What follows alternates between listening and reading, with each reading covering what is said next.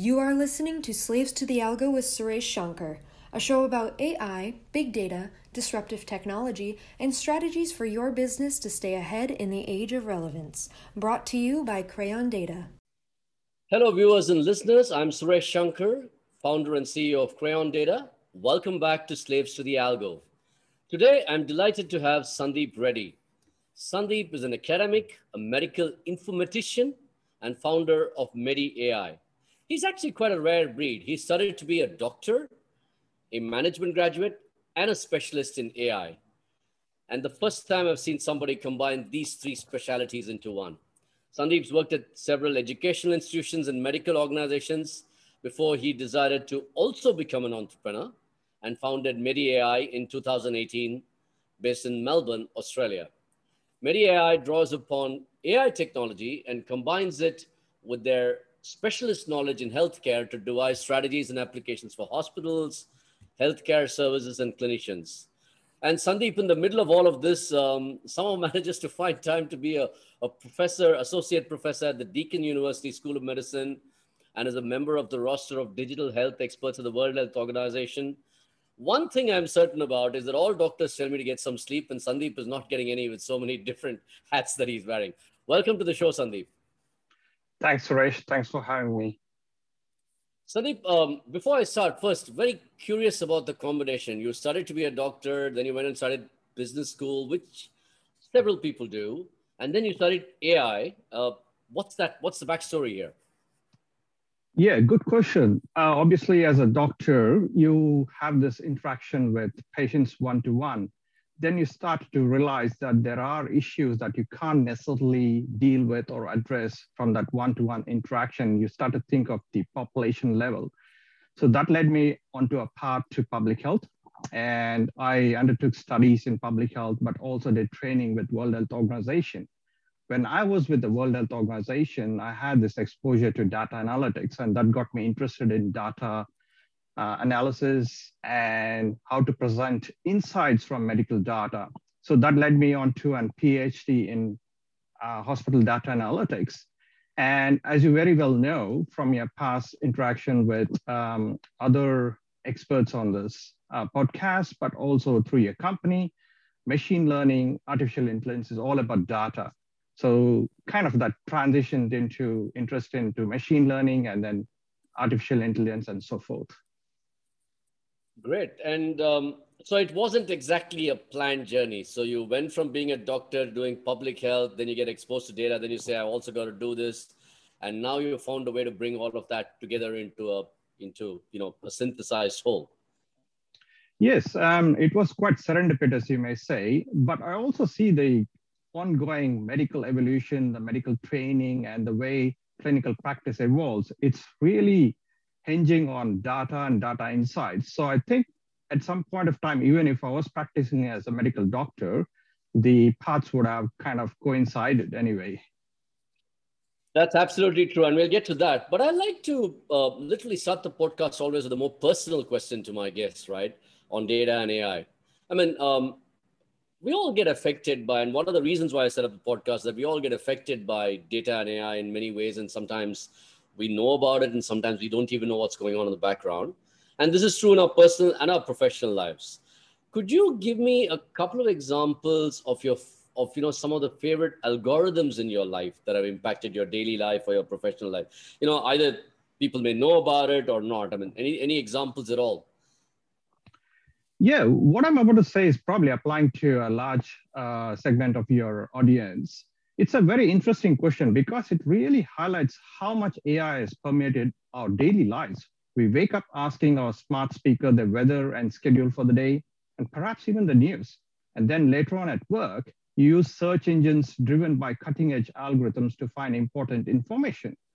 And during the breaks during your work, you may be browsing social media, and then you get recommendations from the social media about people you need to connect with or channels you may want to subscribe with. It's all driven by recommendation engines. Then after work, you want to kick back and relax. You turn on the TV, and then you get recommended systems outlining the programs you need to watch, movies you need to watch. And then finally, towards the end of the day, your smart assistant says it's time to bed. So it's kind of like a full circle. You start off your day with AI and it ends with AI. And many times we don't even know that this AI is driving all these applications. So it's really become part of our daily lives. That's very interesting, That's isn't it? that's a fascinating way to put it. And I think you frighten half the world and you excite half the world when you say that. But which of these moments do you really find in your life as something that, wow, that's something that really useful to me, or something that really excites me? Which of all these algorithms that you encounter as a specialist? So there is those algorithms that are in clinical practice and in medicine, but I want to talk about this simple algorithms. While they may be very simple, they're very profound. For example, the search engines we use. We may think it's part of our daily lives and we use it so routinely, it's not really very impactful, but it does make a huge amount of difference whether we are trying to search for a restaurant, search for a hospital, or search for a particular answer to a particular question. This really the way the search engines have evolved to become so fine-tuned to our personal profiles, being able to narrow down the results to the precise kind of answers is really, really impactful. And I found that really fascinating. And obviously, there's a lot of complexity behind those search engines, which is not obvious to lay users. But it's that kind of things that are part of daily lives, but still make a huge impact in So terms of what we can do. let me ask you something about healthcare and search engines that I think all of us relate to. The first thing that happens nowadays when you all fall sick with anything is you go and Google something, right? And you say what it is. And I met a doctor when I went and told him something about, oh, but this is what I heard. He said, where did you read it? And I said, on the internet. And he says, don't confuse your ability to Google with my years of medical training. So what is your take on all the search engines and what they're giving us when we go and search for all these symptoms versus obviously a trained doctor like you? And when does this actually, the expertise that you have, actually start making its way to a democratized version, if you will, to the public? It's a very good question. So definitely, I agree with your doctor. We can't rely on Dr. Google. It's probably better to rely on the human clinicians. But what is happening over time is, especially in the US, you have these major clinics actually having their own websites outlining the information, preliminary information that patients want to know. For example, they've been diagnosed with a particular condition and they may not have the means or the time to access the doctor immediately. And in the interim, they want to get some more information. So they want to go to a credible and authoritative website. So you have major hospitals in the US actually having their own websites detailing information. Obviously, there is a requirement for you to kind of verify that and have that authenticated by a human clinician, but at least you get that level of information available to you. But it's always pertinent and important to derive information from authoritative sources. Nowadays, in the context of pandemic, there's a lot of misinformation floating around and a lot of untruths floating around. So it's really, really important to ensure that whatever information you receive comes from a very authoritative source. Sure. And I think you're right, because there are so many sources on the web, and I typically tend to go to the Cleveland Clinic or the Mayo Clinic sites because, Yes. you associate them with slightly more better quality information. But let me actually drill down a little bit deeper into some of the problems you've been working on, Sandeep, because, Yeah. I've seen the work that you've done. We've talked before. And one of the roles of AI is that, it's not after I fall sick, but in improving early detection, Yes. in making a more accurate prediction about, let's take something that affects many people in the world, blood pressure, right? And you've done some work about, predicting what kind of things this is. Could you tell us more about these kind of predictions and early detection in your work and how AI is helping solve this problem? Let me set the context in terms of how AI is applied in healthcare. So AI is applied across all medical disciplines. I don't think there's any medical discipline that's untouched by artificial intelligence. But if you want to really categorize the way AI is applied in healthcare, there are three main categories. There is the diagnosis, there's the prognosis, and there is the treatment. So what is diagnosis? Diagnosis is identifying medical conditions. In this particular area, you start to see a lot of AI applications, especially in the area of medical imaging interpretations, analyzing CT images, analyzing X-ray images, and trying to identify the areas of concern, the lesions, and so forth. So there's a lot of maturity in that area. Then when we talk about prognosis, which is really determining the outcome of a particular condition, and when you have patients within the ICU or patients within the hospital, and the doctors wanting to know how the treatment approaches will work on this particular patient, then again, AI applications play a role. You have a lot of applications being used in the ICU area and the emergency department area to monitor patients to see if this particular patient requires early intervention because they may go into complications. Then when you talk about the treatment end of things, you have got clinical decision support systems, which not only help with the diagnosis, but they also help in formulating personalized treatments. Nowadays, you get huge amount of clinical guidelines. I don't think there's any doctor, a human doctor, that can say that they know everything about their particular disciplines, because that's the amount of information that is coming in through. Then you have genomic data, those kind of per patient data that's coming in through. So what AI can do is put all this information together and formulate the best treatment possible. So in that area, clinical decision support systems, my company, Media, has done some work in association with a UK-based university. We developed a clinical decision support system that... Before we go in there, just going to kind of quickly ask you. So that's a lovely thing. So you're saying there's diagnosis, there's prognosis, and there's treatment. And if I'm right, you're saying diagnosis, especially in terms of imaging and interpretation of test results, is the part where the AI systems or the machines are doing very well. And would it therefore right to be say that in prognosis, it's a little bit less developed and in treatment, a little bit less developed? Is that my takeaway from this? Not necessarily. The way I put it is that why I emphasize medical imaging analysis applications is because computer vision, convolutional neural networks have been able to really achieve that kind of level of accuracy comparable to radiologists, if not exceeding radiologists. For example, identifying cancer lesions in CT scans, identifying tuberculosis in X-ray images, so forth. Not just in those kind of images, but also in histopathological images and so forth. So you have that various studies showing the prowess and the performance of medical imaging interpretation applications, or in other words, computer-aided diagnosis. In fact, World Health Organization has recently said that it actually recommends people to use computer-aided diagnosis in terms of identifying tuberculosis in chest X-rays. So it's come to that point where the leading health organization in the world has said, yes, we may want to consider computer-aided diagnosis, specifically AI applications in identifying, diagnosing tuberculosis. So that's why I kind of emphasize that. It doesn't mean that there aren't any applications in prognosis or in treatment that are not worthy of our consideration. It's just that there is a lot more happening in the diagnostic space, and there's going to be much more happening in the other spaces in the coming years. Well, again, Sandeep, just to get in and I think make it relevant to the lay audience, right? In a way, what you're saying is true of all AI systems and other verticals, right? I mean, diagnosis is about looking at something that's has happened and interpreting it.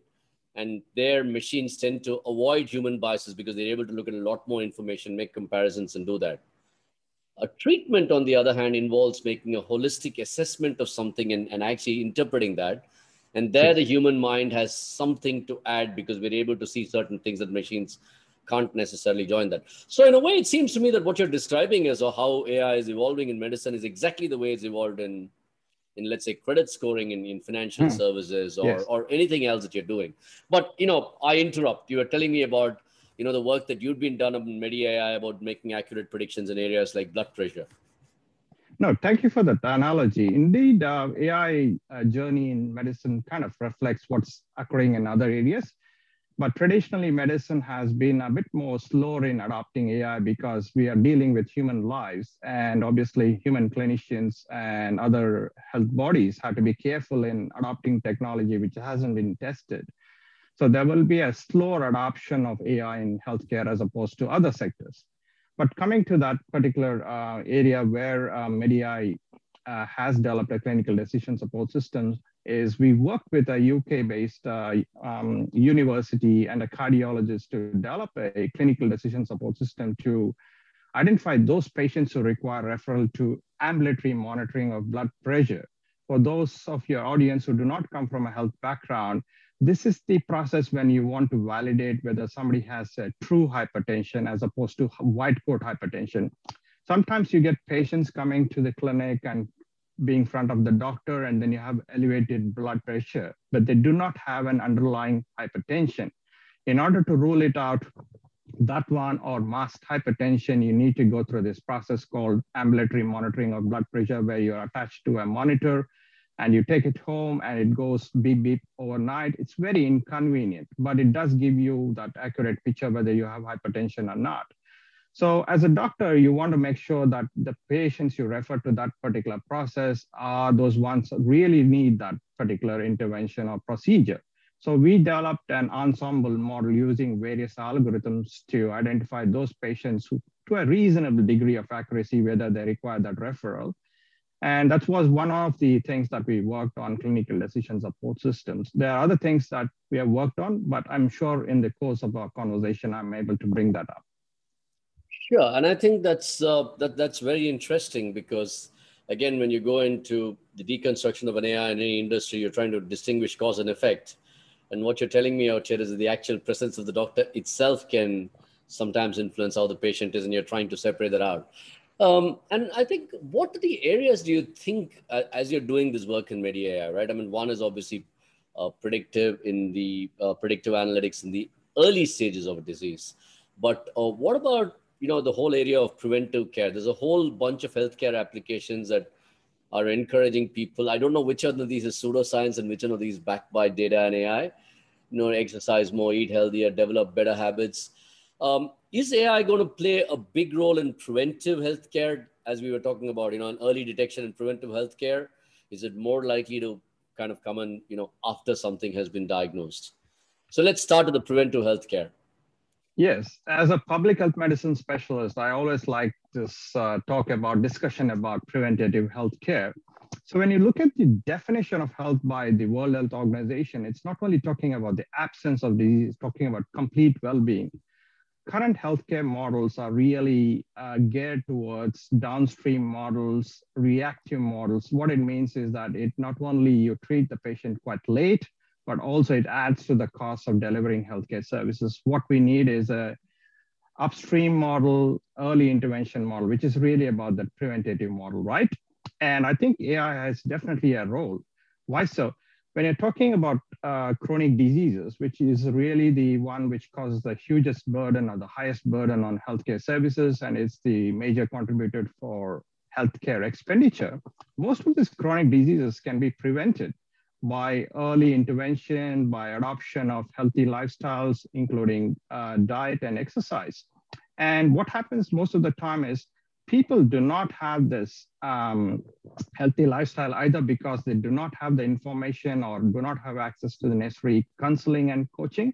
I think AI has come a long way in that sense that it can offer applications that can enable this virtual coaching, personalized coaching to enable this changes in this lifestyle.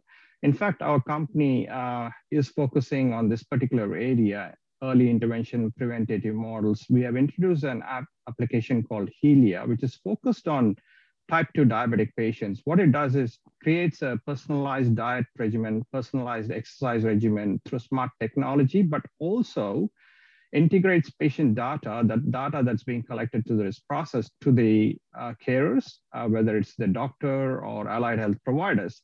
Why is that important? Because what happens is currently the way clinical care or medical care is delivered is very episodic.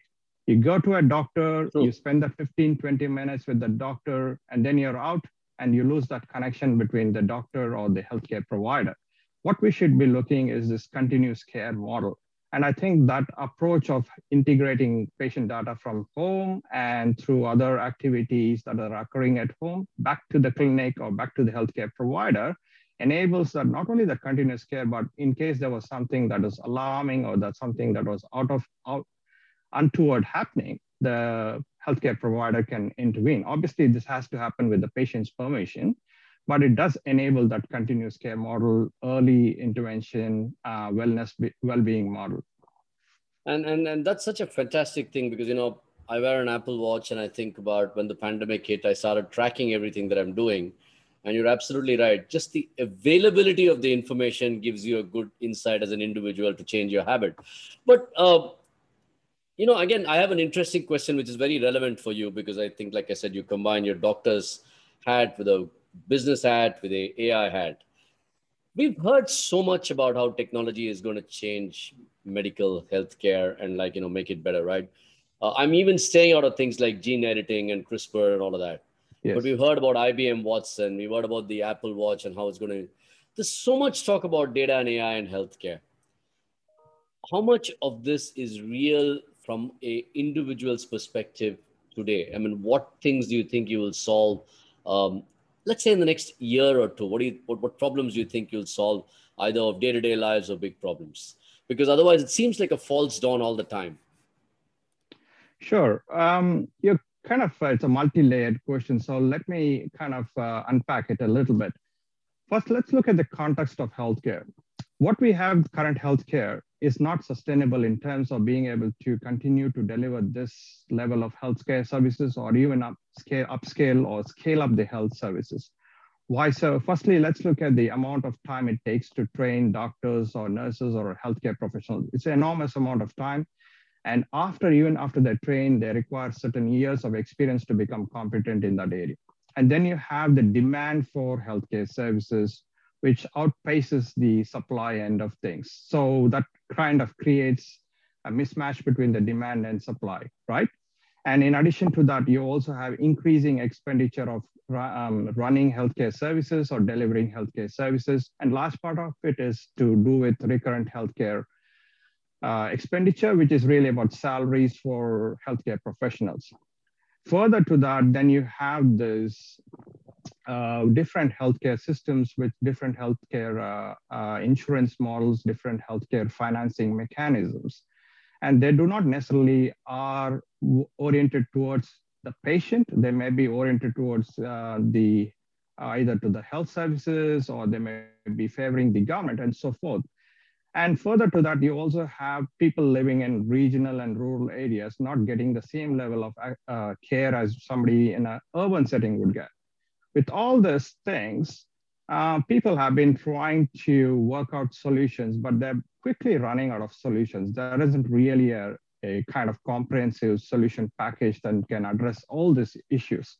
I think AI, because of its underlying sort of potential, but also because of its multi-pronged approach, where it can be applied in different situations, can be one of the really good solutions to address this.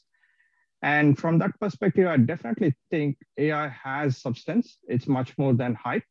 But what has happened is, because of the initial kind of impressions of what AI can do, or because of companies trying to sell AI, the capabilities of AI have been hyped up to an extent that people are talking about it replacing human clinicians.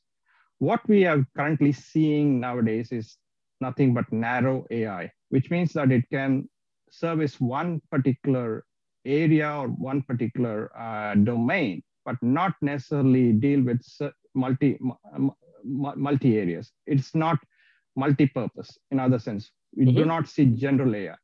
As a human clinician, whether it's a general practitioner or whether it's a specialist, you do not necessarily focus on one particular aspect. You do many things as part of your daily routine.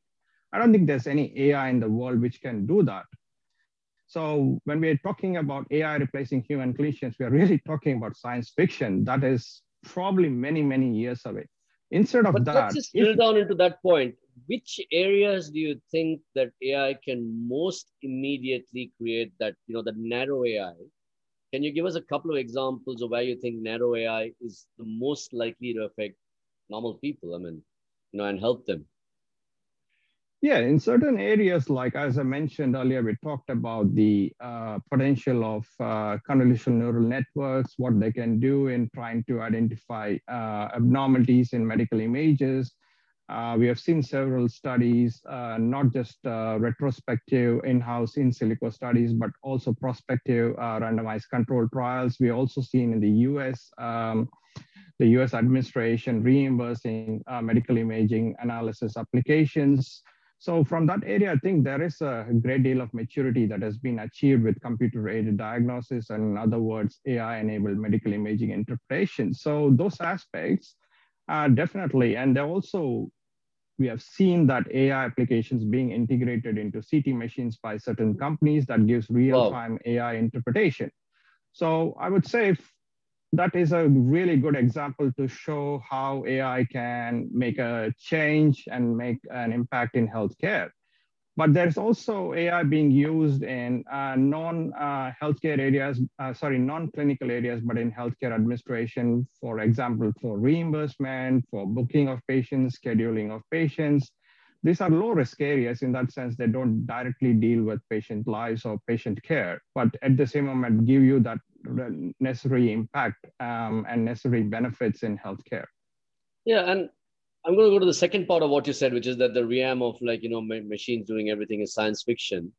And I think it's also a human thing, right? I mean, I would feel very uncomfortable being taken care of by a robot as opposed to a human doctor. But there have been, it seems, positive responses to virtual health assistants. Do you think that there are advantages to these? Do you think they'll grow in popularity? What's your take on this whole idea of actually having something like that in people's lives? Again, it goes back to that point I made earlier. Current healthcare models are really episodic in nature. They're not necessarily affordable, and sometimes you can't access that healthcare immediately. You actually have to make a physical visit to a healthcare clinic. So what if we are able to bring that healthcare to you, your home, where you are, in a much more effective and efficient manner? And that's where virtual health assistants play a role. And in fact, in the UK government has already engaged virtual health assistants to do triaging of patients. What this means is that at home, you can enter your symptoms and there's a symptom checker or a virtual health assistant. It gives you differential diagnosis. If there was something serious, then it would be able to actually make a referral to the nearest healthcare practice. So this works very well in terms of avoiding, making sure that patients do not require to travel to the hospital, do not necessarily have to do that. They can be treated at home or receive necessary intervention, early intervention if necessary. So the other thing is that virtual health assistance is that you can also customize it and personalize it according to the particular context. So you don't have one kind of approach for all different situations. But the drawback is that still, because there is a lot of work to be done in that area from a technological perspective, sometimes you may have misleading diagnosis, misleading conditions being identified, and that can create alarm among patients. The other issue that may emerge is that older people, older segments of the population who are not necessarily digitally savvy may not want to use this. And if you want to use and introduce an virtual health assistants and replacing some aspects of your health services, then you're ignoring a large segment of the population.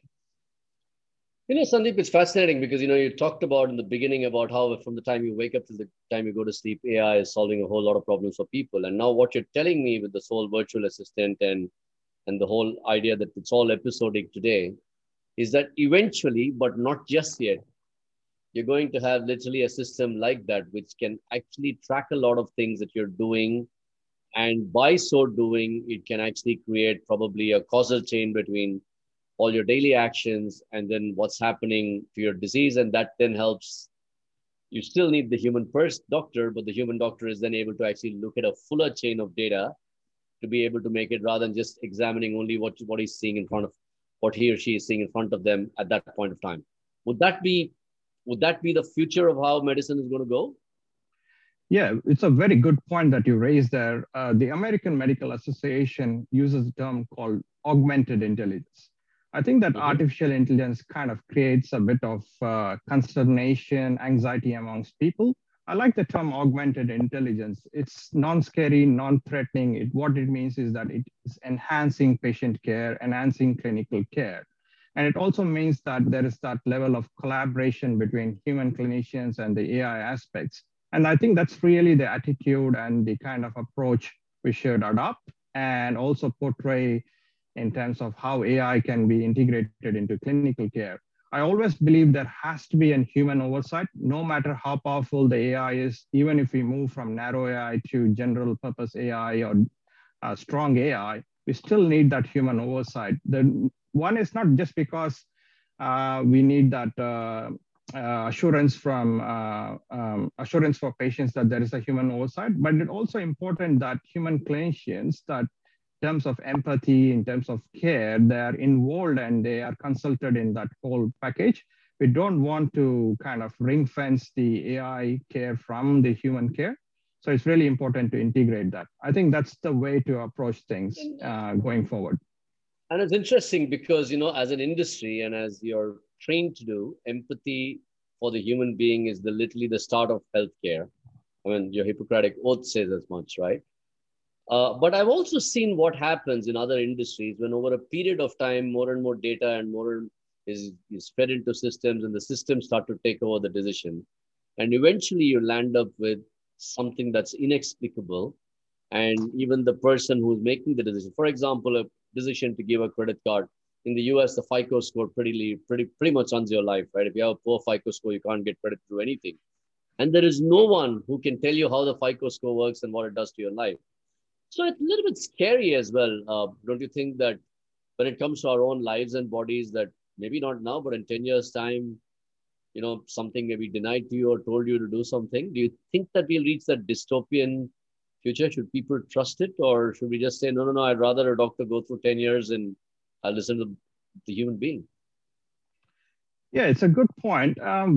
If you look at medicine, some of the drugs, how they work, it's not really known. And we kind of, take it for granted and we use those medications. And sometimes some of the procedures or some of the diagnoses we make, we can't really explain that very well. I'm not talking about involvement of technology, just the human processes. Mm-hmm. But in terms of AI, because it's an altogether different technology, it's got its own special abilities, and you want to kind of bring it into clinical care, there's always going to be some mistrust happening. In order to engender trust, we have to make sure that whatever the decision-making is done by AI is very transparent. And we know that in specific AI models like deep learning models, because of the architecture of those deep learning models with those hidden layers, the decision-making is very, very opaque. And then you have this ability of this deep learning models to exceed that of explainable machine learning models. So some of the machine learning models are explainable. For example, you're talking about logistic regression, decision trees. You can kind of chart the steps and the decision-making process. But then you talk about support vector machines and deep learning models, it's really, really hard to identify how the decision was arrived at. And if you think of a scenario where you have an AI application making a decision or a treatment, providing a recommendation about a treatment, which is very different from what a normal clinician would provide, it may be still right, but still then you have that resistance among the human clinicians or among the patients to accept that. So how do we overcome that? So there is a field of science within AI called explainable AI. And there's a lot of research happening and study happening in this area. And let me kind of talk through what explainable AI is. Explainable AI is not so much outlining the architecture of that particular model, but talking about the functional process of that particular model or interpreting how the decision was arrived. In other words, explaining the causal sequence, how the results were arrived at. So that's really important in medicine because transparency is key in clinical care. And without that transparency, I don't think you will be able to adopt AI, especially complex AI models in clinical care, but also to create that trust, not just for doctors, but also for patients to rely on that AI advice. So with I think it's fascinating, Sandeep, because you say that. I'm sorry to kind of cut there, but I think there's a fantastic study done in human psychology by a guy called Robert Cialdini. And he talks about that the moment you add the word because and explain why something is being told to somebody, the adoption of that whole recommendation, the adoption of whatever you're telling them, the advice actually goes up. And in some ways, what you're saying is like, if the AI can come in and tell me, okay, you're being told to do ABC, because of something that it makes it easier for a patient to do that. And again, I'm linking it back to something you said about augmented intelligence, and makes so much sense, right? If the doctor is able to tell you, hey, I'm telling you to do this part because A, B, Yes. C, D, E, and the machine's providing that, that would be a fantastic outcome, wouldn't it? I mean, if every patient-doctor interaction went like that. Yeah, I mean, if we talk about natural language processing, nowadays we use natural language processing in various areas. But in terms of the context of medicine, there is that ability for natural language processing to do real-time transcription of the conversations between patients and doctors. But not only that, but also be able to record that in documents. What it means, it gives more time for the doctor to spend with the patient. Then there's still that ability for human oversight. Once the document is charted, we have the doctor being able to overview that and peruse that and kind of sign off on that. In fact, Media has created a prototype which does that, because unlike your regular transcription software, natural language processing has that ability to comprehend medical terms. There are a lot of medical terminologies now. You not only have the general medical terms, but then you have subspecialist medical terms. So natural language processing is very well equipped to kind of capture those kind of terms, but also be able to distinguish between patient conversation and the doctor conversation and do it all in real time. So we created a prototype around that area. Mm-hmm. But the other thing that natural language processing can do is biomedical data mining. It's because there's huge amount of research literature coming in through. No human being can actually go through all of it and be able to digest it. So natural language processing can actually summarize the information and give you the relevant information straight away. I'm not talking about hundreds of articles. I'm talking about 10, 20,000, 30,000 articles. In fact, a company has been involved in developing such application. So there's various ways natural language processing. Is there any particular area where you've looked at in research, and what kind of insights did you get from that? Yeah, we were involved in a biomedical natural language processing, which was able to trawl through 60,000 COVID-related articles to be able to identify key insights. For example, we know that with COVID-19 patients, or with the in the clinical context, or even at home, a lot of patients lose ability to smell, lose ability to taste. But we also want to know what is leading to that. And there's a lot of research going in that area. So if somebody want to do just a general search, it would take weeks and even months even to get the relevant literature. But we created a search engine which is able to go through all this database, all this literature, and be able to pull out the relevant articles, but also summarize that information in form of abstracts. So, and is this for the doctor or for the patient? Yeah, it's just geared towards clinical researchers, because it's looking through peer-reviewed publications. But potentially, if there was people in general public who are interested in identifying key insights from this literature, that could be done, that could be accessible too. And we have made it publicly accessible. It's not hidden by paywalls or anything. So it was done in the service of humanity. It seems... Sandeep, as I'm talking to you, and again, I know a bit about data and analytics and AI, but not about healthcare. But it seems that as I'm listening to you, that the healthcare system is not suffering from a lack of data. In fact, especially in things like research and the training and all of that. I mean, this is, people have been studying this for a long time. What really the biggest power of AI seems to be almost is that can it take all the data, put it into a system, and actually start to distill that intelligence and make it available either to the radiologist or the clinical researcher or the doctor. It seems that that's where the biggest bang for the buck is going to be. Would I be right in that?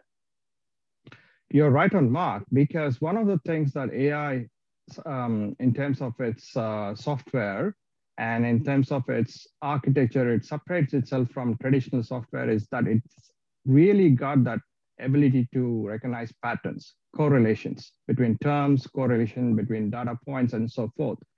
In the past, traditional software, because of the huge amount of data and the complexity of data, they were not equipped to kind of pull out those insights. And it would take a huge amount of time to even develop those kind of software, because you had to envisage every scenario.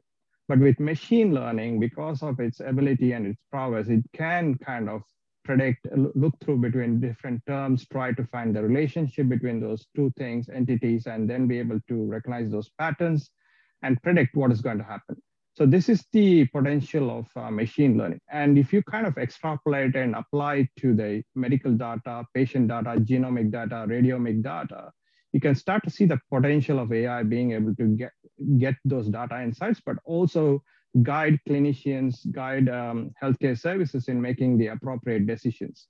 But where the issue is that large amount of data that gets accumulated in health services is unstructured data. We know that largest amount of time that is taken to create AI models is not so much in the creating the architecture of the model, but it's cleaning up the data, structuring the data so that the AI model can be trained with the data. We also know that if we feed in the incorrect data, we get incorrect results, garbage in, garbage out. So I think we have to be mindful that while there's huge amount of data, not all of the data is readily accessible. And when it's accessible, it may not be structured enough for us to train AI models.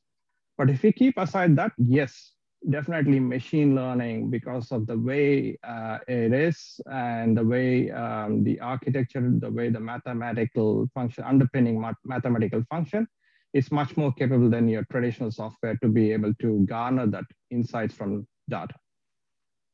Sandeep, it's been fascinating. I'm sure we can talk. It's such a big area. I mean, I wanted to talk to you about how genes are evolving, you know, all that stuff. And I think that's probably the subject of another podcast. I do have a couple of final questions with you. You're a public healthcare professional as well. And one of the things that we've seen about AI in general and other industries as well, actually, I would say two big things. One is the area of bias. That because data tends to be very much about like, you know, certain kinds of people, certain kinds of diseases, you tend to have systems that kind of have bias. The second one, which you pointed out earlier, is that AI tends to be, or data tends to be available more for people who are, you know, higher up the socioeconomic strata, who are living in urban areas, and like, you know, people who are outside, you know, are not able to access these. Do you have any thoughts on how AI is going to kind of democratize it? You know, one, remove bias, two, democratize, make it available to everybody. Yeah, there's been a lot of coverage about how AI can create biases. To be fair to AI, there's already biases in healthcare service delivery. So it's unreasonable to expect AI to kind of eliminate those biases.